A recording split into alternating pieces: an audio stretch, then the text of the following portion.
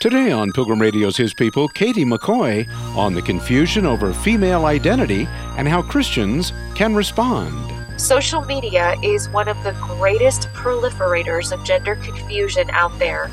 You have trans influencers saying how when they were teenagers, they felt so out of place in their body, they hated puberty, and that once they got on puberty blockers, cross-sex hormones, or some type of surgical procedure, that they felt a sense of wholeness and peace and joy.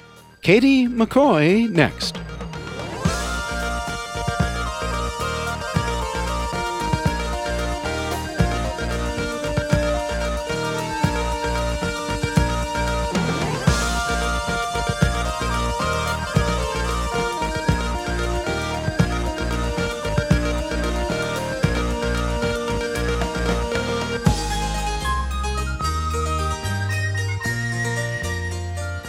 Where it seems cultural uncertainty over the definition of woman seems to elude the brightest thinkers, Dr. Katie McCoy brings biblical clarity to the issue with her new book, To Be a Woman, The Confusion Over Female Identity and How Christians Can Respond.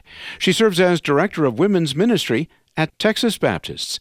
Here's Kimberly Burchell. Katie, what was it that set you on a course to writing a book that tackles the confusion over female identity and how Christians can respond?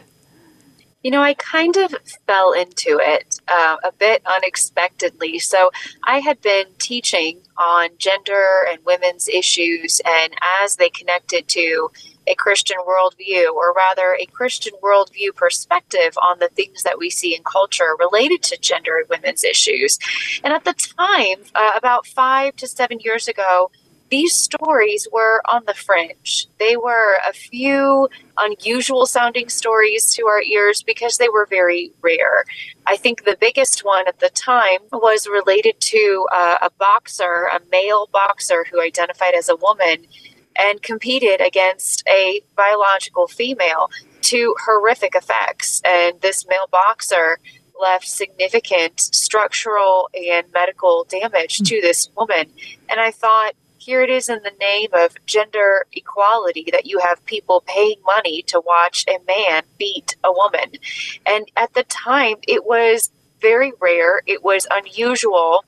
And gradually, though, it became more and more at the center of public consciousness. It became more included in entertainment.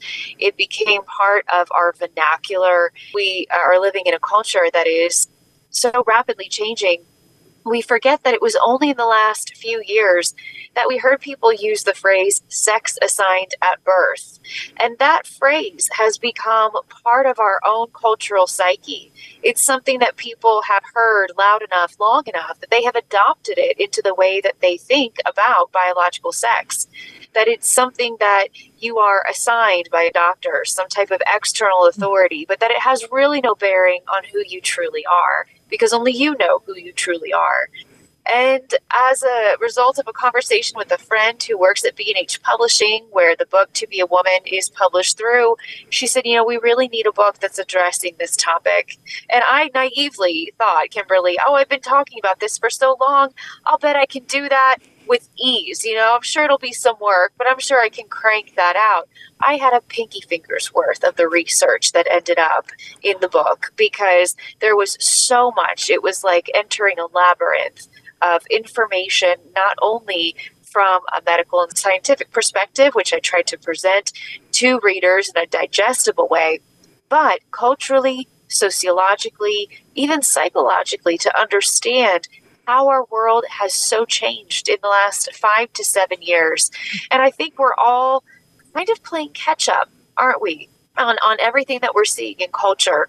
We're finding it in our faces, whether it's Pride Month of some new corporate activist initiative, or we're finding things in children's libraries that are just nothing short of alarming. And so parents, pastors, mothers, ministers, they are all on the front lines of addressing this. And that's what I hope the book serves them to be able to do.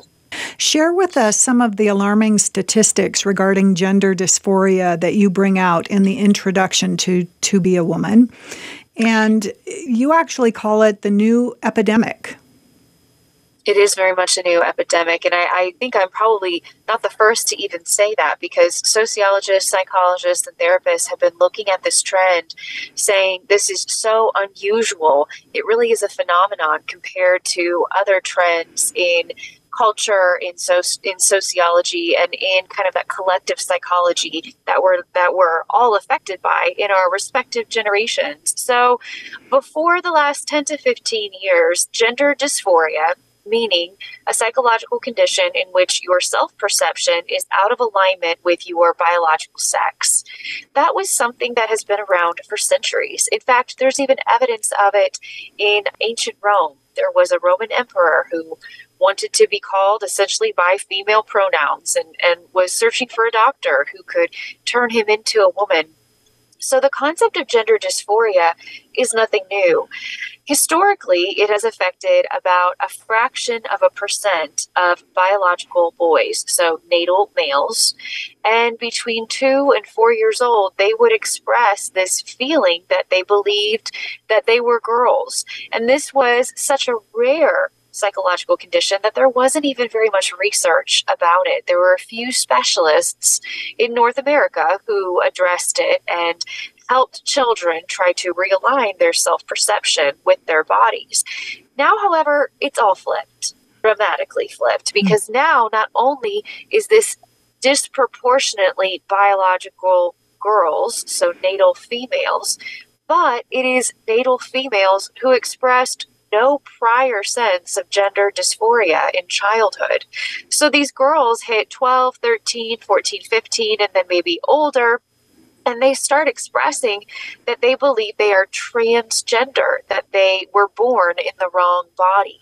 And sociologists and psychologists have been trying to keep up with this social phenomenon to try to wrap their minds around what has happened and why has it happened so quickly, and to a group of people, teenage girls, in whom this was so rare it was nearly unheard of.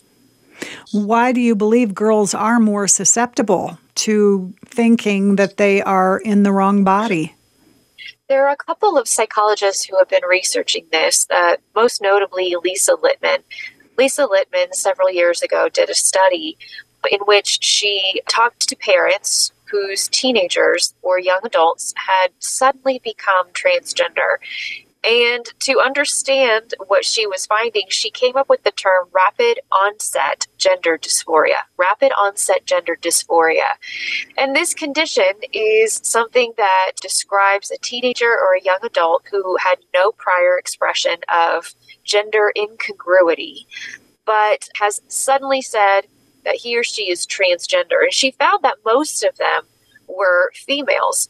There were 3 factors that seemed to play the biggest part in what made a young girl vulnerable to saying that she was transgender. The first was peer influence, or something called social contagion. Now, social contagion is nothing new. It's anything where your attitudes or actions are influenced by other people. So you might call it peer pressure or peer influence. So anorexia can be a social contagion. Bullying can be a social contagion. But the influence of other friends are causing so many young girls to themselves adopt a trans identity or a non-binary identity. The other is that it's a coping mechanism. And overwhelmingly, there are, especially young women, who have something else going on underneath the surface. They could be having trouble in school. They could be being bullied. They could have had a breakup. Their parents could be divorced. They could have moved to a new city.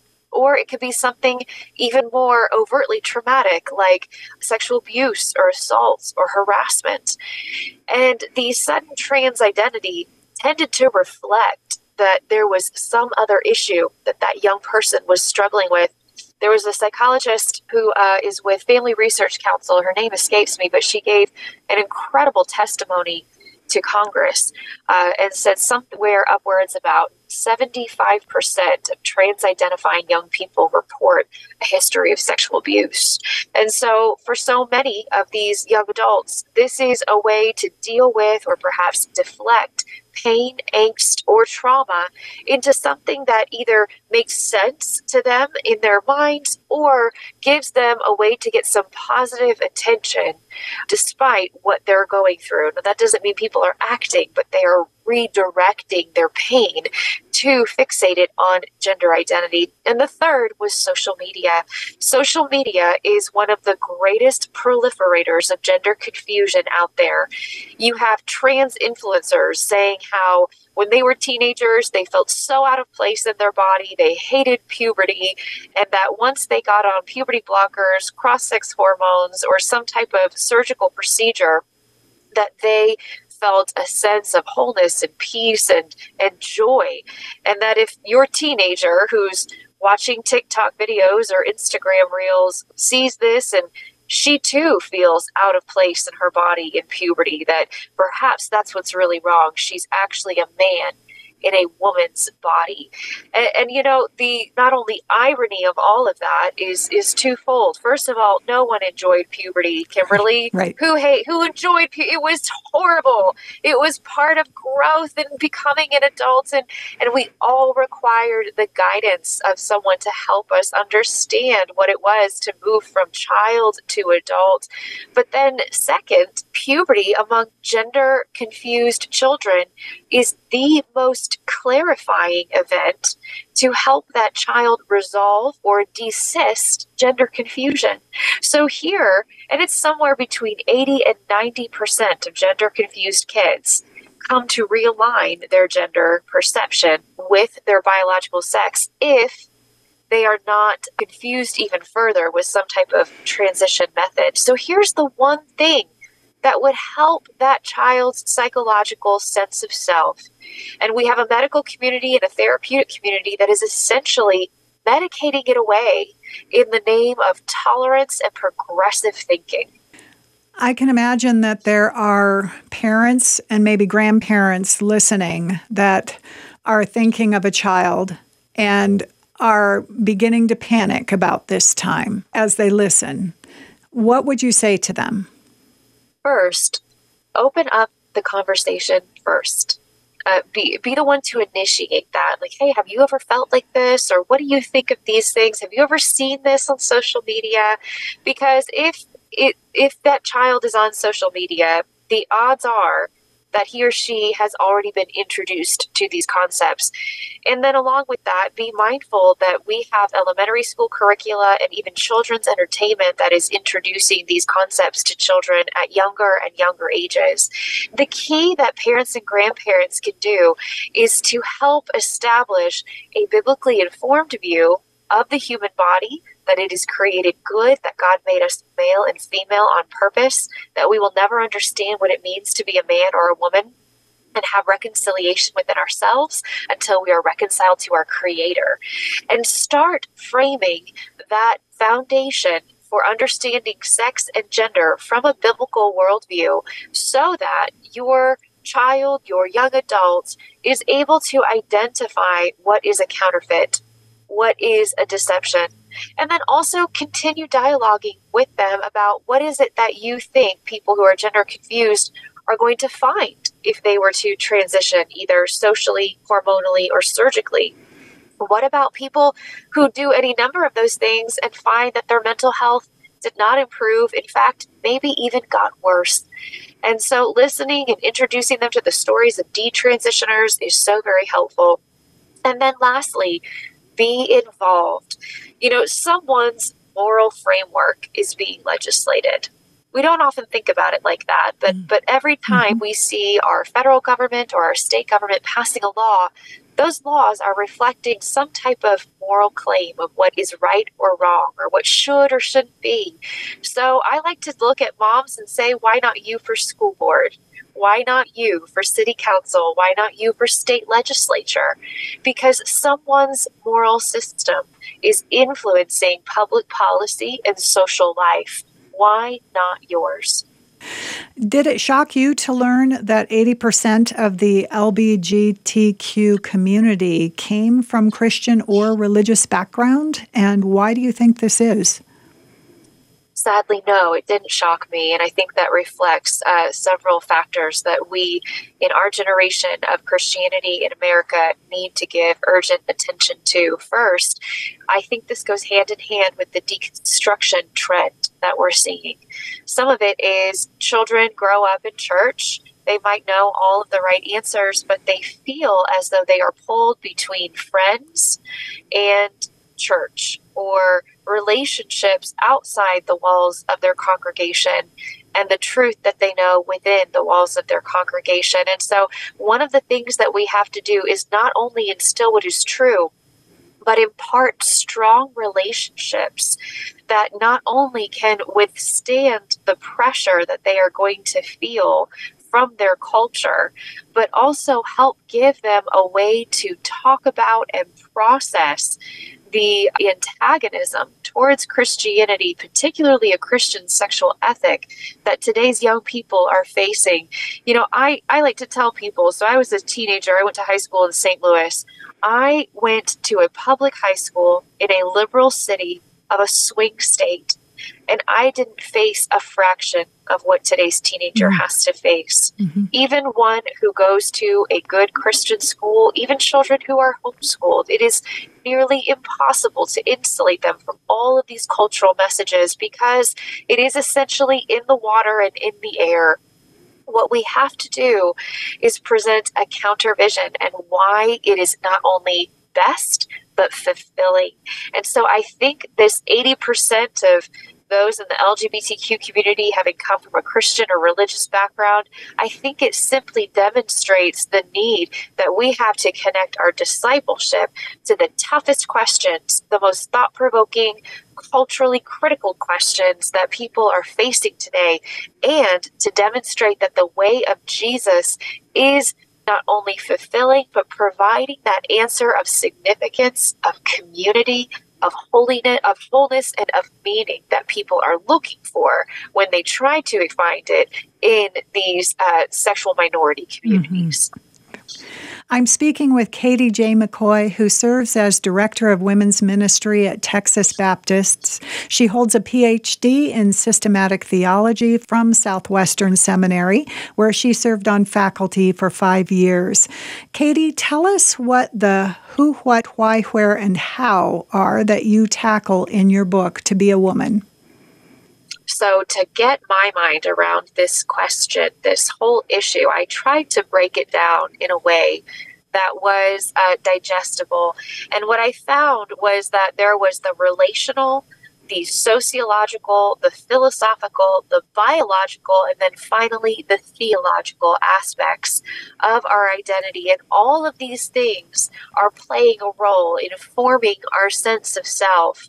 You know, I came to it too as someone who was a theology professor. My background is in systematic theology, and I like to try to approach things to try to organize this information. And I have to tell you, Kimberly, it was so challenging. I would find myself get lost in some topic and go, how in the world to present this? So that who, what, where, when, and how is a way to help our readers get their minds around it. And, you know, typically, if we were starting with any question, we would want to begin with the theological. But I approached it differently. I said, let's wait and end with the theological, not because it is least important, but because we're going to start backwards with what we see. And what we see in our culture around us, walking through that to end with the theological and demonstrate how our theological identity, which means who we are, is an identity given to us by God. It makes sense now of everything that we just read. It helps organize and clarify all of the confusion and why that confusion exists of everything that came before it. Katie, you make an important statement in the book, which is behind the headlines are real people. Tell us what you mean by that. You know, it's so sad how this has become a partisan issue. It shouldn't be a partisan issue.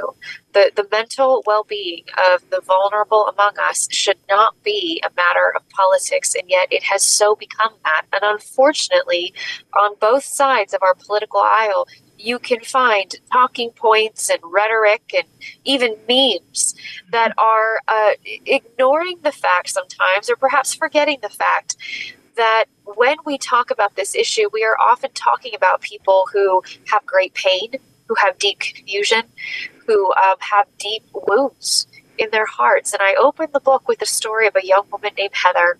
Heather came to Christ in college and then began to process the pain of her past. And when she tried to share some of these things with a group of Christians, she needed to hear a sense of belonging, of acceptance, of help. And instead, she kind of got blank stares. And as a result, she found acceptance in the LGBTQ community. And Heather shares that she endured these confusing feelings that led her to identifying as a lesbian and then coming out as a transgender person. And she even did the testosterone shots. And tragically, she even got a double mastectomy by the time, I believe this all happened before she was 25. And what's so remarkable about Heather's story, though, is that the Holy Spirit had not given up on her. Amen. Because the Holy Spirit, she describes a moment where she felt the Lord impress on her, why are you settling for brokenness when I offer wholeness? And from that moment, she began to detransition and realign her sense of self, her sense of gender with her biological sex according to the body that God created her to have, the identity that he bestowed her with. And it just reminds me of two things. That first, we're talking about people. We're talking about people that did not just wake up and come to identify as this, that they are trying to satisfy something in themselves that is deeply spiritual. But then we are also reminded that because this is deeply spiritual and the Lord redeems everything, that the salvation of God is total. In fact, his redemption includes our bodies. That the Lord is not limited. The Holy Spirit is not bound.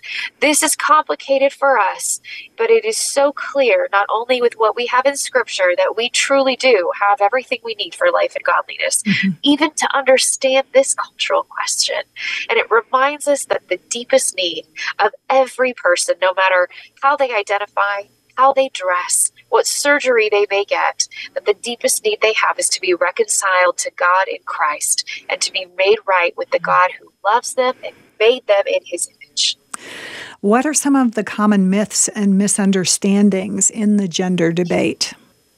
Well, I think in secular cultural gender debate, it tends to rest on a few things: feelings and stereotypes. Because the significant thing is when you take gender away from the body, essentially when you divorce it from the body, the only thing that you're left with is how you feel and how you process your feelings compared to gender expression around you. So very practically, if you have a 7-year-old girl who doesn't like wearing dresses or bows or pink and would prefer to play with trucks and play in the mud and likes to keep up perhaps with her brothers, well, we are living in a culture today that would tell that 7-year-old girl, or at least suggest to her, that, perhaps you're actually a boy. You're just in a girl's body. And the reason this idea is introduced with such ease is the cultural belief that your feelings are the only thing that matter about who you are, right. That not even your body has the authority to tell you who you truly are.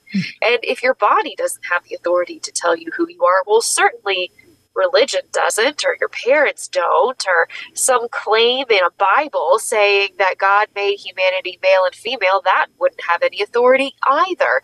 And so much of the myths, we can boil it down, are just taking individuals and conforming them to gender stereotypes. It actually ends up being quite individualistic denying of a ideology, because instead of saying, no, you're a girl who is free to take interest in non-typical girl things. You can wear whatever color you want and you're still a girl.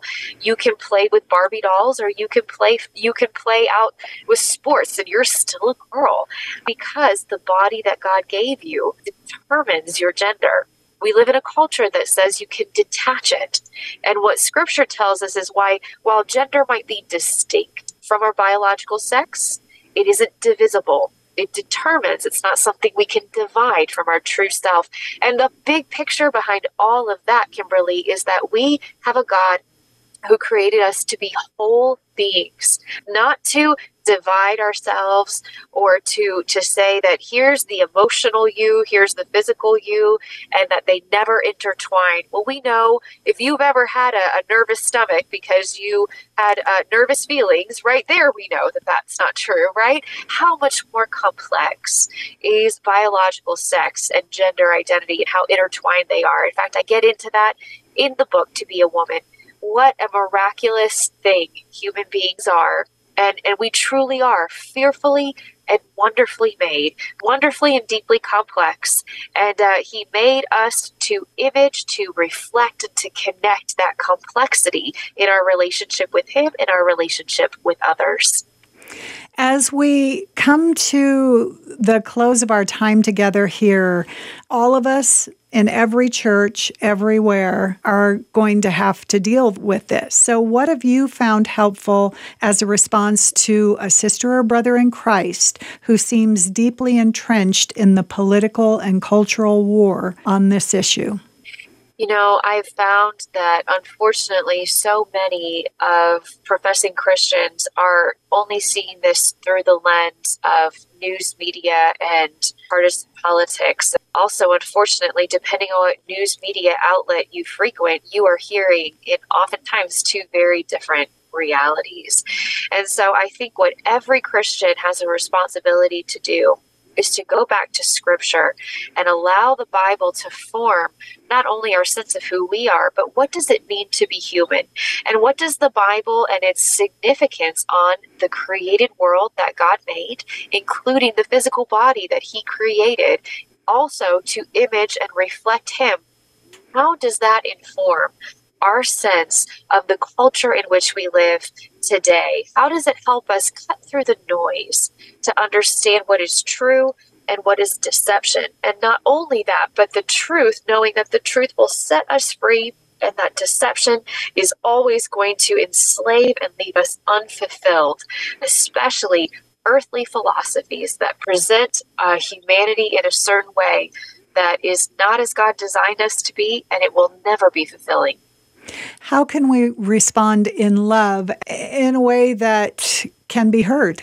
We owe every person kindness and respect, but kindness and respect do not mean acquiescing to someone's view of what they want you to call them. So this is especially true when we talk about preferred pronouns. You know, we are living in a culture where people view language as not reflecting reality, but creating reality, to the point that if you were to disagree with someone's quote unquote reality, that you are participating in oppression or some type of bigotry. And so we are going to have to find the Holy Spirit power, truth, and love to both speak the truth in love, but don't back away from the truth. Use whatever name someone gives us, but we have to come to a conviction on how we are going to interact in a culture that is confusing the very foundations of what it means to be a human. And so speaking the truth in love, not disrespectfully, but finding a way to respect that individual, to show kindness to that individual, but always to make sure that we never compromise the truth that we are called to present to that person. You've been listening to His People on Pilgrim Radio. Many thanks to our guest, Dr. Katie McCoy, Director of Women's Ministry at Texas Baptists and author of To Be a Woman, The Confusion Over Female Identity and How Christians Can Respond. Coming up on tomorrow's program, it's Greg Kokel on using questions to answer Christianity's toughest questions. So I tell him, I agree with you. Things had a beginning. All right, great. Here's the third question, and the question that matters. What caused everything to come into existence? And it's easy because I told him you have only two options, either something or nothing. That's tomorrow at this same time right here on His People. Thanks for listening.